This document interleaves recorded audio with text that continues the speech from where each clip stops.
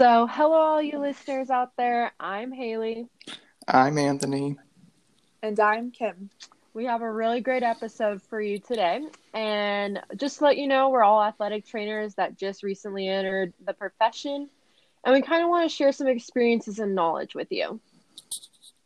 Our knowledge ranges from injury care and prevention, injury diagnosis, rehabilitation, first aid and emergency care, overall health and wellness, and of course, everybody's favorite, taping ankles.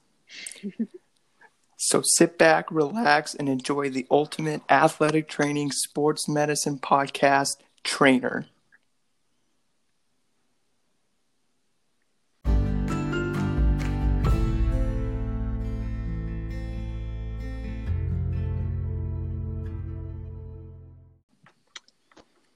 So, to start today's episode, I wanted to go ahead and ask you guys, did you see what happened at Maryland?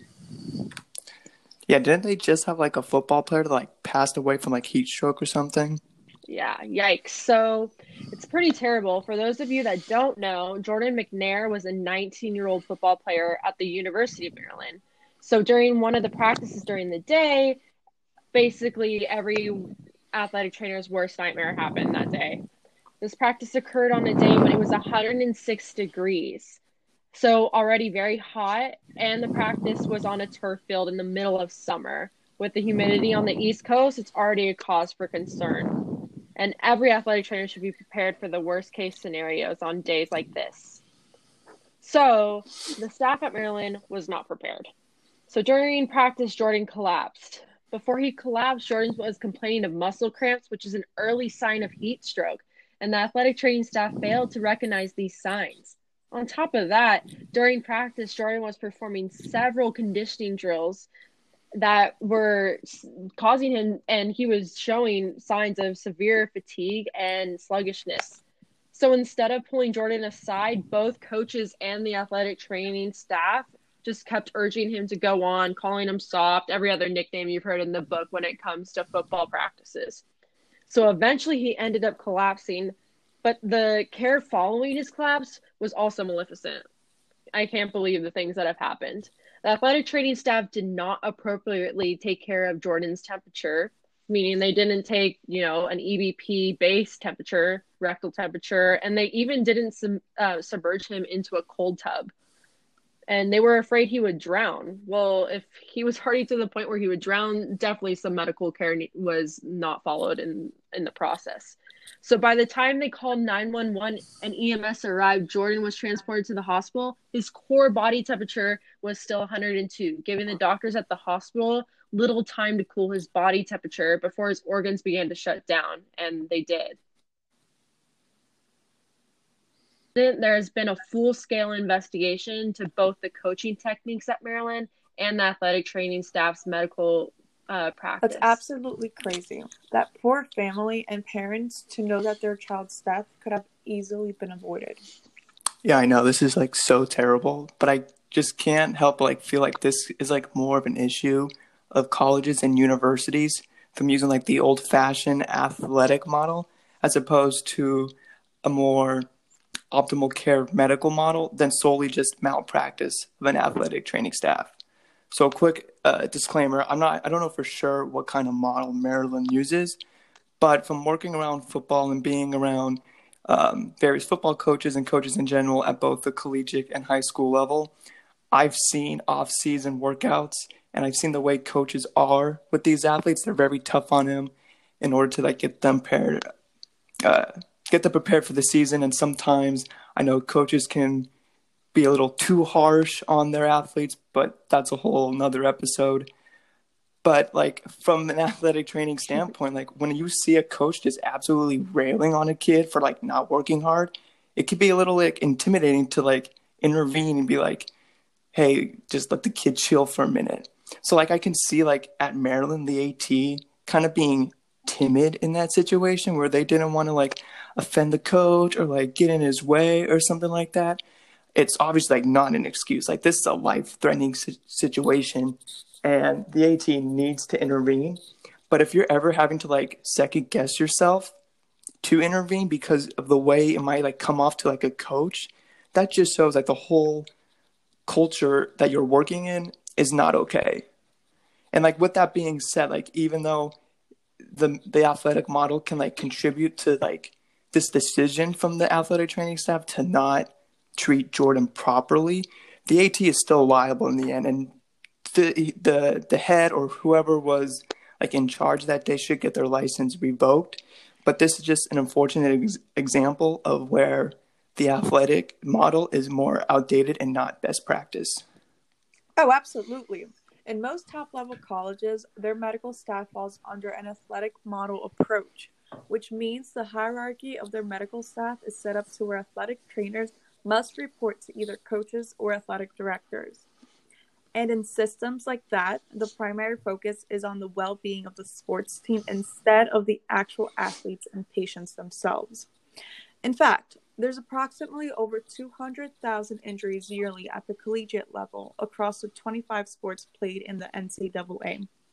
These injuries occur in both practice and game situations. But let me ask you a question. When you get hurt, you don't want a coach to take care of you, do you? Of course not. You want a healthcare professional to take care of you. This should be the way it is, especially for these athletes. You're absolutely right. Like, that's just so many injuries that happen over the course of a year, and you want a healthcare professional to take care of it. But like vice versa, like I understand like the mindset of college athletics, athletic departments, and coaches. Like their goal is to win championships so they can bring money into the school. And in the end, they kind of are in the mindset like athletes are expendable. We can always get new players. We can find new athletes. We can't get a new team. So like their mindset is completely different than like what the athletic trainer should be. Like an athletic trainer should be treating everybody the same. They should be treating the starting quarterback the exact same they would like, I don't know, the fourth string place kicker. Like it doesn't matter. Like they should be treating everybody the same. So because there's such that like difference in mindset, they can't be like working under the same like corporate model, you know? So like because there's such like a difference in the way like we interact, like athletic trainers interact with athletes and patients, there's no way they can fall simply under an athletic model where they got to report directly to the coaches or the athletic director. Instead, more institutions need to start implementing medical models to where athletic trainers and or team physicians are employed solely through the university's health department instead of the athletic department. This can help minimize conflict of interest in making medical decisions to be based solely on the athlete and patient's needs instead of the team's needs.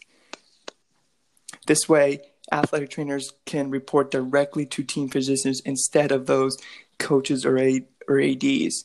So since like athletic trainers are taught and taught to advocate for their patients, in order for us to advocate for our patients, we should have more of a medical model in our work environments to improve overall patient care and create more individualizing of care for athletes. You guys both brought up some great points. So like you mentioned, Anthony, the benefit in having any medical model will improve patient care. But from a professional standpoint, medical models are shown to increase work-life balance, salary, able to gain athletic trainers. And they bring job security because athletic trainers will not have to fear losing their job when disagreeing with a coach, when a coach leaves a certain school. And these benefits have been shown to occur in institutions that have implemented a medical model, just like Boston University, Kutztown, and University of North Carolina. I know we've been talking mainly about colleges and universities, but what do you guys think about at the high school level? A majority, if not all, have to be athletic models, right? I can't see them having enough funding to implement that kind of model, especially if not all high schools can even fund to have an athletic trainer hired on to cover all practices and games. Yeah, exactly, Kim. So like I actually tried to do some research on that topic and I couldn't find like any stats related to the kind of like corporate or work culture models that they use in high schools. But like you're right, like some high schools can't afford to have an athletic trainer, which to me is just crazy. Because like if you can afford to have sports, you can afford to have an AT.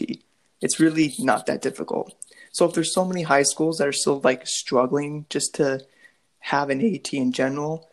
I think that issue needs to be solved first before dealing with the issue of like an athletic versus a medical model that we are accustomed to seeing in the collegiate setting. Yeah, guys. So that was a really great talk. Unfortunately, this is all the time we have for this week. I'm asking everybody to join us next week when we talk about concussions. Thank you for listening. And remember, we're athletic trainers, not trainers. Have a good one, guys. Don't wanna ruin this one.